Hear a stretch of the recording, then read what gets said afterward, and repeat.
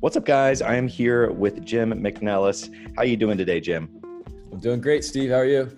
Doing fantastic. So Jim is the creator of Avastars, a company that we are working with on Grow Your Base. And it's a fantastic innovation that I really wanted to highlight here on the channel. And what I wanted to just ask first, Jim, for the listeners and the viewers, is just tell us a little bit about yourself, what you were doing leading up to Avastars. Sure. Yeah. So in 2007, I actually was one of the first people to start Google Apps reseller business. And today that's called G Suite, but at the time it was called Google Apps. And we were one of the first 30 partners to join their pilot program.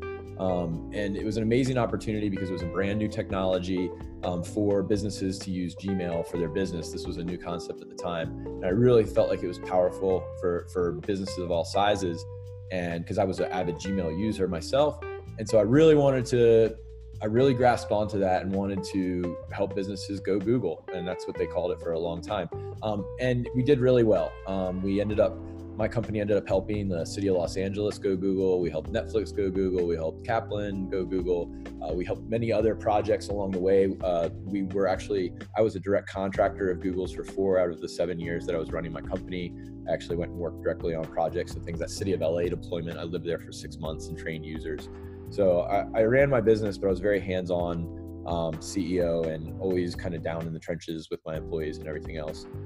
After 7 years, I exited that business. It's in really good hands, in my family's hands now still, kicking and running today.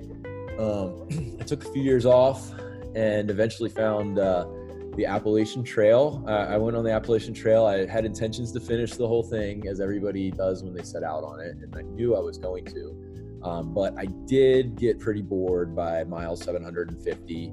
I made it from Georgia up to about middle of Virginia. And probably no coincidence that I'm from Virginia originally, and I was really close to my family and friends, and it felt like a good ending point for me. So I got off the trail and went home and hung out with my family and friends for a while. But while I was on the Appalachian Trail, I remember one day I was just walking down the trail, because that's what you do all day. And one of the fellow thru hikers came up, and we were talking about technology. A lot of people on the trail are into technology or just getting out of college and stuff. And this guy mentioned that he was actually making money while he was walking down the trail. And how are you doing that, man? I don't have to, how are you doing that? So he mentioned Bitcoin and that he was mining Bitcoin. And I had known about Bitcoin all along, and I thought it was this huge freaking scam like everybody else, like back in 2011 or 12. I mean, I was living in San Francisco that whole time while I was running Dido. So I knew about every bit of technology that was coming out. You're in this bubble where just like all the technology is happening in San Francisco in the Bay Area. And, but he said that, and it's 2017 and it's years later. And I'm like, wait a second. Like, that's still around. This guy's making money doing that. That's pretty cool.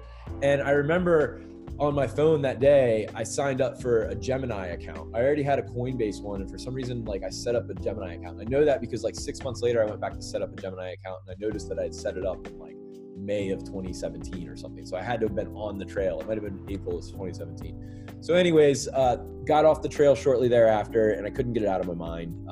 And I built some mining rigs.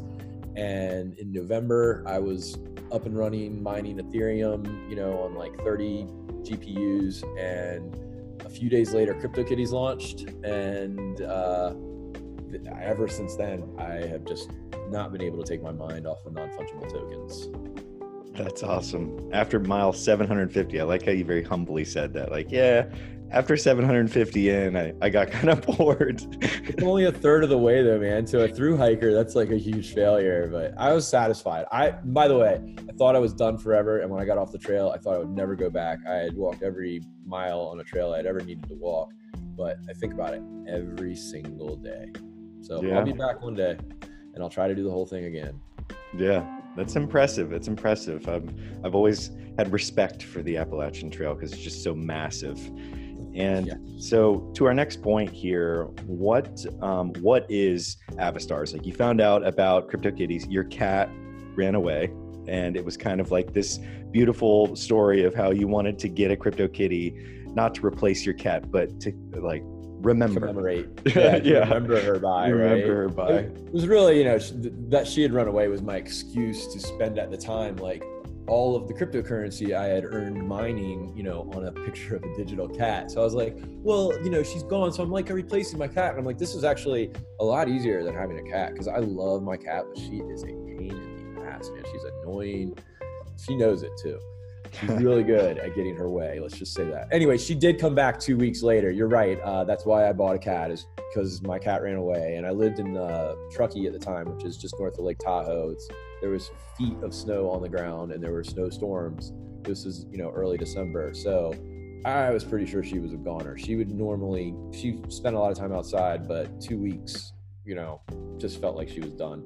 She did come back 2 weeks later, as it so happens, as all my friends told me she would. And I was like, no, she's dead. So yeah, I did. I bought a CryptoKitty, and that was what really introduced me into non-fungible tokens. And I got really involved in the community there. I ended up being a moderator, and still am a moderator on their Discord server after a few months, active in there. Really dove really deep, found a really great community in the CryptoKitties community. I'm friends with many people that I met 2 years ago playing this game still today. A lot of us are actually building stuff for NFTs and for the metaverse now. It's really an amazing thing. But that's where the conversation started in the CryptoKitties server about what an NFT is, right? And when I bought my first CryptoKitty, it was cats on the blockchain. So I had a huge assumption, and that is that my cats, the images were actually stored on the blockchain. I just thought that's what it was. I didn't understand. I thought that an NFT was everything was on the blockchain, and that was the cool thing about it, right? Because we're talking about like the power of a digital asset. And I come from gaming. I still play video games way more than I should. I play Dota 2 almost every night. I haven't for the last couple months, but I do play Dota 2 a lot. I own thousands of dollars of Dota 2 skins. And so the digital asset thing and ownership over digital assets is really important to me. And as I learned that it's not how I thought it was, the ideas started to swirl in my head about what a really good NFT would be. Yeah. And you described this to me. So for everybody listening, Jim and I sat down and talked in New York at a conference, NFT NYC. And Jim has some strong opinions about the conference that I really enjoyed reading and following along with your blog posts and everything about the conference. But I was really intrigued by your way of explaining, the difference in CryptoKitties versus, what you're doing at Avastars. And I think a lot of people very much when they see something like CryptoKitties, they have that same misconception that you just brought up of the fact that image. That's my theory. And that's the theory I've put out there for the last couple of years, is that my assumption is the default assumption, right? That people think that they have this thing on the chain, and then they find out that they don't, and then they're either embarrassed to talk about it, that they don't realize it. Because for me, I spent thousands of dollars on digital cats, and then I realized at some point that these are actually hosted on CryptoKitties site. And just to be clear, like, CryptoKitties is amazing. They were the first ones to come across this. They did the best they could at the time that they could think of. Like, I had the benefit of 2 years, or at least a year and a half, to think about how to do it better. Right. And I had an example to work off of. They didn't have anything. They just built it from scratch. I'm sure in a year from now, people will have much better ways to build Avastars than what we are launching here. So I mean, it's just a part of the evolution of everything. But the difference is between CryptoKitties and Avastars is that they host their metadata and they host their images. The tokens themselves, a CryptoKitty token and a Avastar token, almost look identical on the blockchain. Which may sound weird to say considering I'm saying how different they are, but they're both essentially like, they contain a hash, a string of data that is basically their traits, and that's represented in a unit 256 string. They both look exactly the same. What the difference is our smart contracts actually have all of the base traits for our images stored on the smart contract, and it also has like the JSON for each of those traits stored on the contract. And then we have some calls that we can make, some read calls that we can make to our smart contracts that render either the Avastar SVG code, or can metadata for any cat, for for any Avastar. So that is that, and that, so that's the difference, is that where you're relying on CryptoKitties to host the cat and the metadata for the kitties, you're not relying on us at all. It is actually all on the blockchain, and there's no other NFTs that are doing it this way with today. Now, hopefully everyone starts doing it this way. That's the entire point. When I created Avastars, I didn't set out with the idea of Avastars first. The idea was to put art on the blockchain and to put metadata on the blockchain. And then I had to come up with an idea to support that made sense. And that's why we ended up not building a game or anything like that. We just did a collectible because the point was to create a collectible that could live on as long as Ethereum does. Yeah. Yeah. And that was, and some other people have put it like we're building like the 1,000-year API and things like that. It's like a pretty cool thing. We've got really, really, really durable NFT tokens. And that's part of, for me, I feel like an NFT is the art and the metadata and the token, and that's like a complete NFT. So like I want complete NFTs as a collector. I'm a user first, and I want that for myself. So I set out to build something that I would really want. Yeah. Yeah. And we spoke about that, about how Avastars is designed to live as long as Ethereum. And I think that is I love that, the 1,000-year API. I think that, me too. That's a very, I didn't make it up. I wish I could take credit for that one. That's really, really. I think it might've been Dan at OpenSea that called it that. Nice. Yeah. So the team right now, we've talked a lot about how CryptoKitties very much kind of helped you with the definition of NFTs and really formulate Avastars in terms of having metadata on chain. Is there a crossover from CryptoKitties, like the people maybe that are helping you on Avastars? Well, not a direct crossover, but yes, absolutely. Like this all goes back to what I was saying about the community. So for one, like one of the main advisors on the project was a guy named Alan Carr, who is one of the product leads for CryptoKitties. And him and I have debated for years about what an NFT should and could be. I mean, much of Avastars has come out of his and my debates that we've had, that before Avastars was even a concept. And so he definitely provided a lot of opinions on things, just like I provided opinions on CryptoKitties. But he had the benefit of being able to provide opinions while I was building it and not after it was built. So I could like talk to bring ideas to the surface to both him and other amazing advisors. Nate Alex, who just did Chain Faces, was one of our key advisors in there. Alxo kind of came in near the end, but he did the math token and helped with that.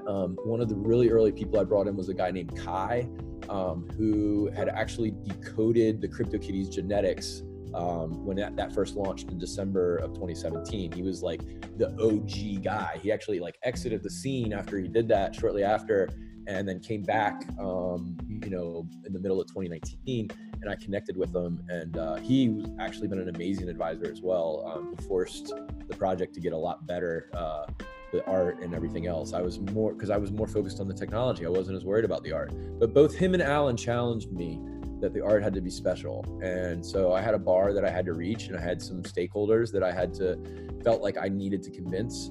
I also have an amazing group of friends, like from the CryptoKitties community, about 20 guys that and a woman who just put up with me for 6 or 9 months, just shilling the idea of on-chain art, because nobody really, I don't know how many people really bought into it at first, but now that we have it out and people see what it is that I've been talking about, like it's resonating with everybody. I don't think I've heard anybody say like this was dumb or bad or a thing you shouldn't have wasted $150,000 building, which is how much of my own money I spent building this.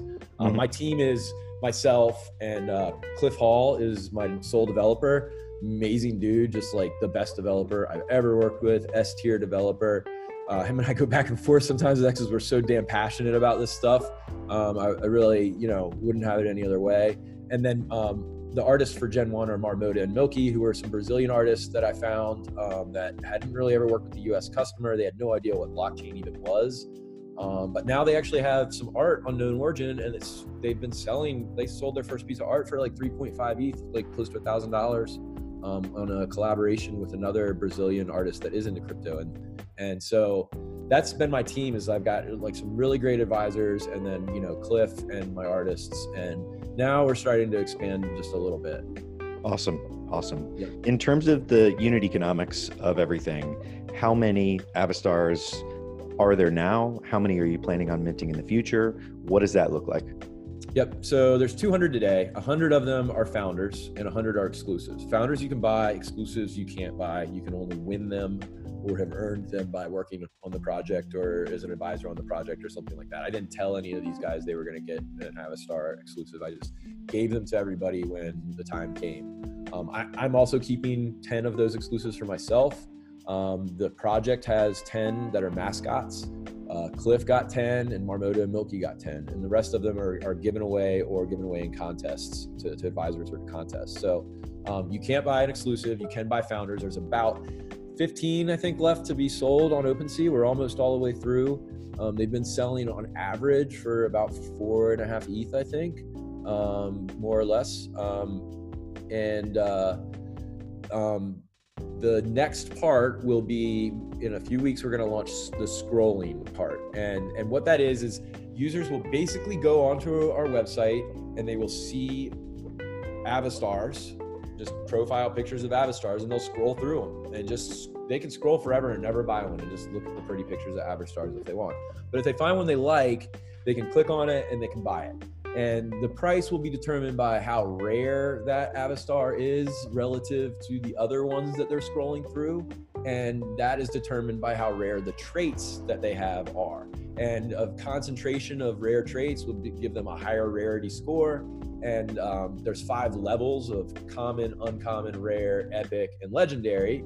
And if you make a common one, then it's going to be probably 0.07 or 0.6 ETH. It's not going to be a ton. But if you find a legendary one that has all these awesome parts all together that you want, then that one might cost like 1.2 or 1.5 ETH to purchase. And the idea there is that because you can just scroll through and find ones you like, we had to figure out a way to preserve scarcity and rarity on some degree. So we had to make the rarer ones more expensive because we don't want most people to feel like that's something they want to buy. They don't want to spend a couple $100 on a legendary one when they can actually just find the traits they want. They can even get legendary scoring traits into a common one for, 1/20th or 1/30th of the amount it would cost to do in a legendary. So you can be very economical and just buy the least expensive Avastars, the common Avastars, and get all of the amazing traits that you wanted. And then once there's going to be 25,000 of these that you scroll through and find, broken down into 5 series. And then once that 5th series caps, once we hit the 25,000 total, plus 200 for the ones that exist today, then we'll flip over to something called replicants. And what replicants are is you can take anywhere from 2 to 5 of your primes, and you can take traits from those and make a replicant. So you'll be able to build your own Avastar the way you want it to do. So the idea is you can kind of collect the trait parts you want or the trait copies that you want in the primes while you're scrolling, and then you'll be able to build the ones that exactly how you want it to look once replicants turns on. Or you can save up those parts and try to sell them on the second market, or save up those Avastars and try to sell them on the second market if they have parts that we think the second market would want and desire. The other thing is no 2 Avastars can ever be the same. They're genetically unique. So that's why you can't just take one Avastar and clone it into a replicant. You need at least 2 because you have to flip out some traits. So that's the general premise. And then what we've done is the smart contract actually has the ability to do 4 more of these runs where you would have 25,000, and then you'd have the replicants 25,000, and then the replicants 25,000 replicants. The replicants there can only ever be as many replicants as there are primes because those trait parts only can be used once. So if you use a part, it's used. It can't be used ever again. So there's no way to go over the 25,000 replicants in any generation. So there's going to be 5 generations. This is Gen 1 that we're going to be doing now, and then any future generations will be completely separate collections. You can't cross-breed or anything like that. They're going to be different artists, different art, maybe not even humans, probably not humans, maybe not even beings at a certain point. I mean, I'm actually going to leave it up to the artists what they want to do with this platform. So that's the general premise of what Avastars Gen 1 and through 5 are going to be. Awesome. So I definitely wanted to have the last question be, because have strong opinions in the space, and I look at you as definitely one of the thought leaders in the space that people should listen to in terms of where things are going, given the innovation that you've done on Avastars and moving the space forward. So what are you excited about outside of Avastars? Obviously, I'm excited about that. A lot of people are excited about that. But in general, for newcomers to NFTs in general, what are you excited about and what do you think people should be following? Well, so one, I am excited. So just one more thing about Avastars. I'm excited because I think that what we've done with the metadata here, the on-chain metadata, I think we can actually retroactively apply that to a lot of projects that already exist. They can deploy a smart contract that basically replaces their JSON API. If they have their traits hash, if they have that hash, something they can decode that's stored on the blockchain in their metadata, and not all projects have that, but the ones that do, they can actually retroactively create this on-chain metadata, so we no longer have to trust them. They can't do that with the images probably, but they can do that with the metadata, and that's cool. And I'm actually excited to see what projects start to adopt that. And I can tell you a lot of projects are reaching out to me right now and trying to understand from Cliff and I how we did it and what we did so that they can incorporate it. So it's happening. Exactly what I wanted to happen is happening. So I'm really excited about what we're going to start seeing now. But there is a project that I have been really excited about, and I think it's actually launching today. They had a dry run yesterday and a testing phase yesterday, but they're getting ready to launch it today when we're talking, Wednesday, the 25th or 6th. Anyways, Async Art. It's async.art, I think. It is a project by Conlin and No Shot, and they've actually got the top artists in this industry right now, the best crypto artists, Josie, Colby, Xcopy. I've just named 3, but there's literally Connie Digital, like everybody, that many of the top artists are working on it. And what it is they've created programmable art is what they're calling it. And they have like this scene. It's called the First Supper instead of the Last Supper. It's a derivative on the Last Supper by Da Vinci, and each artist actually has taken and designed a different part of that scene, and then they've also done alternate versions of their art on that scene. And what happens is one person can own this masterpiece, that one piece, but then they have like 20 in this one piece I'm talking about. They have like 20 components, and other people can own those components, and the people who own those components can decide which version to show of that art at any given time on the masterpiece. So the owner of the masterpiece doesn't control what it looks like. All the individual owners of those layers actually control that. And it's just cool because this is innovative, and this is something new that we couldn't do before, that now is possible because of NFTs and because of this crazy NFT land and these ideas that are just like out there. Like everybody's just coming up with these crazy ideas. And that's what I want to see more of, is like new ideas, not just someone else making CryptoKitty, their own version of CryptoKitties or another NFT project, actually making new things. And that's, so Async Art's really exciting. There's a bunch of other really cool projects that, but that's the main one right now. Awesome. Yep. Well, thanks so much for coming on the show, Jim. Everyone that's watching and listening in, all the links will be in the description below to not only Avastars, but Async. I think that's really awesome. I'm going to look more into that. But thanks so much again for coming on, Jim. Yeah, thanks for having me, Steve. Really appreciate it and enjoyed it. Yeah. Take care.